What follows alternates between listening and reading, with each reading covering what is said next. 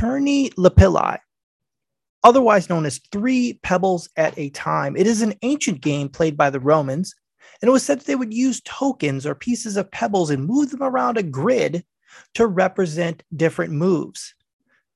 And today you could see Turni Lapilli grids scrabbled all around ancient Roman cities. It's also said that Turni Lapilli is an early version of the game that we know as tic-tac-toe. Now, tic-tac-toe has come from various regions of the world. Historians don't have consensus on its origin, but they do believe that it originated from the Turni Lapilli game played by the Romans, but also a game played in England called Noughts and Crosses. And then in Ireland, they called it Boxing Oxen or Exy Ozies. And in Norway, they call it Twiddles and Bears. So all around the world, there are various representations of the game that we know as tic-tac-toe.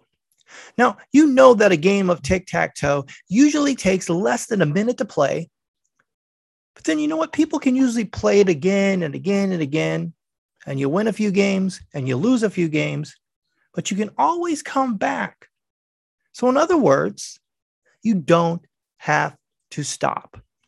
Welcome to the Stephen Thompson Experience. My name is Stephen Thompson, and this is my experience. We're going to go on a journey using music and history as a roadmap.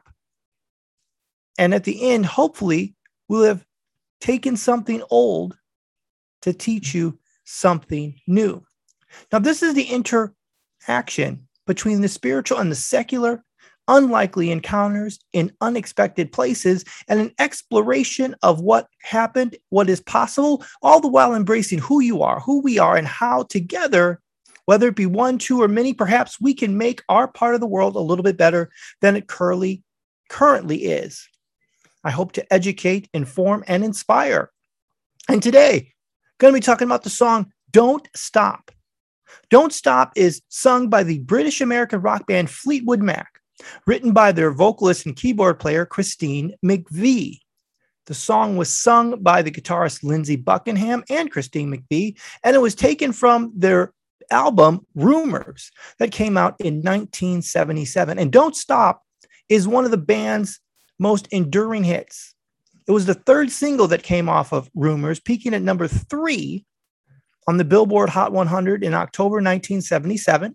In the UK, Don't Stop followed up as the second single from the album and peaked at number 32. But Don't Stop endures to this day. Now, when it was written, Christine McVie wrote this song to talk about her feelings after she separated from her husband.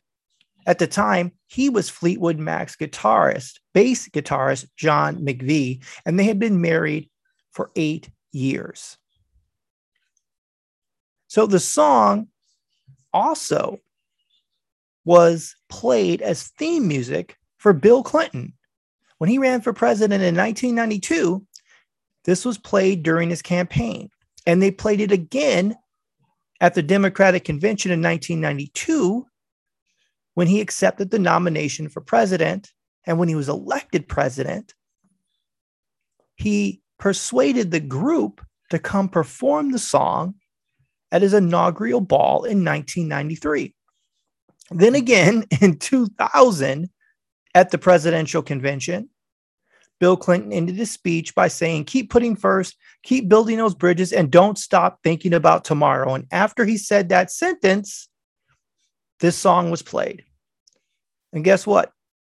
When Bill Clinton spoke at 2004, 2008, and 2012, they played Don't Stop by Fleetwood Mac.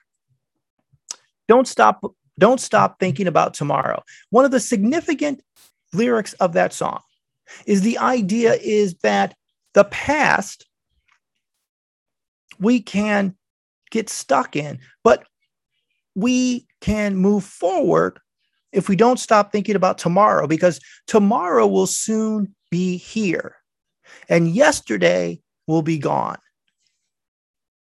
And with yesterday being gone, we have the ability to reshape the next day into something more powerful.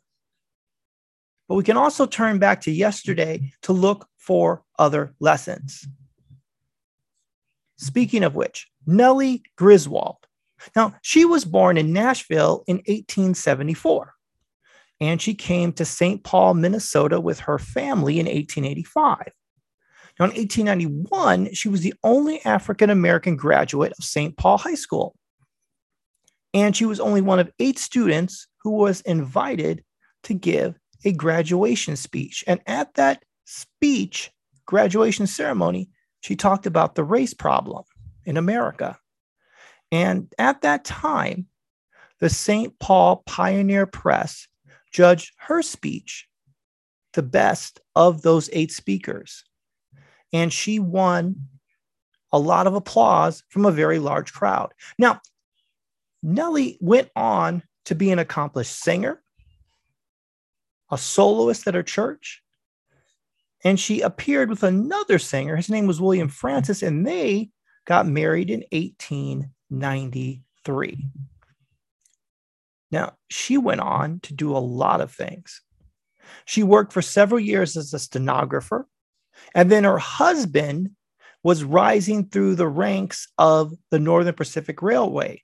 And in her church, she served for many years as a teacher and then a superintendent of their Sunday school and their aid society. In fact, in 1909, she was able to speak to Andrew Carnegie at his New York home, and she came away with $1,000 for a new organ. She ran the press office for the National Association of Colored Women Clubs. She was the president of the Every Woman's Suffrage Club, which is a voting rights club. And she served twice as a delegate to the state suffrage conferences. She met President Taft in the White House in 1909, and she met President Harding in 1921. She also knew Booker T. Washington and William D. Du Bois. In 1910, she formed a singing group that she performed exclusively African-American music around the world.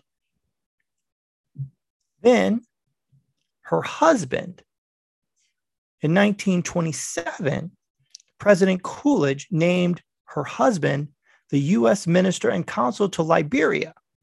So they moved to Monrovia.